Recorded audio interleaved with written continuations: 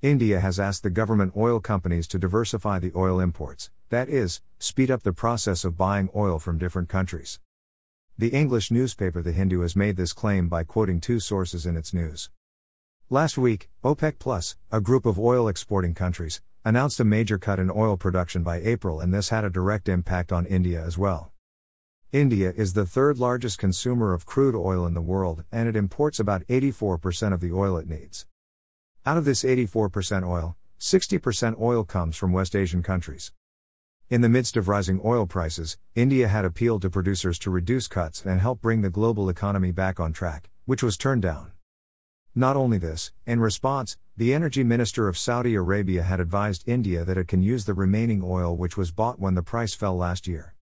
According to the newspaper, a source associated with the government said, "We have asked companies to speed up the process of buying oil from elsewhere. We cannot live in the arbitrary decisions of the oil-producing countries of the Middle East.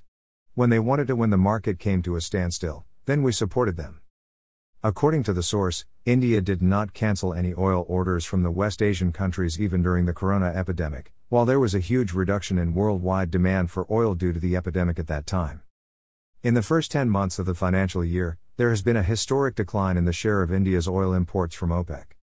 Government sources say that this strategy of the government may seem expensive in the beginning, but its far-reaching consequences will be beneficial. According to sources, Indian Oil Corporation has also renewed its contract for import of oil with Russia in the same order. However, the Oil Ministry of India and the Indian Oil Corporation have not yet commented on the questions asked about it.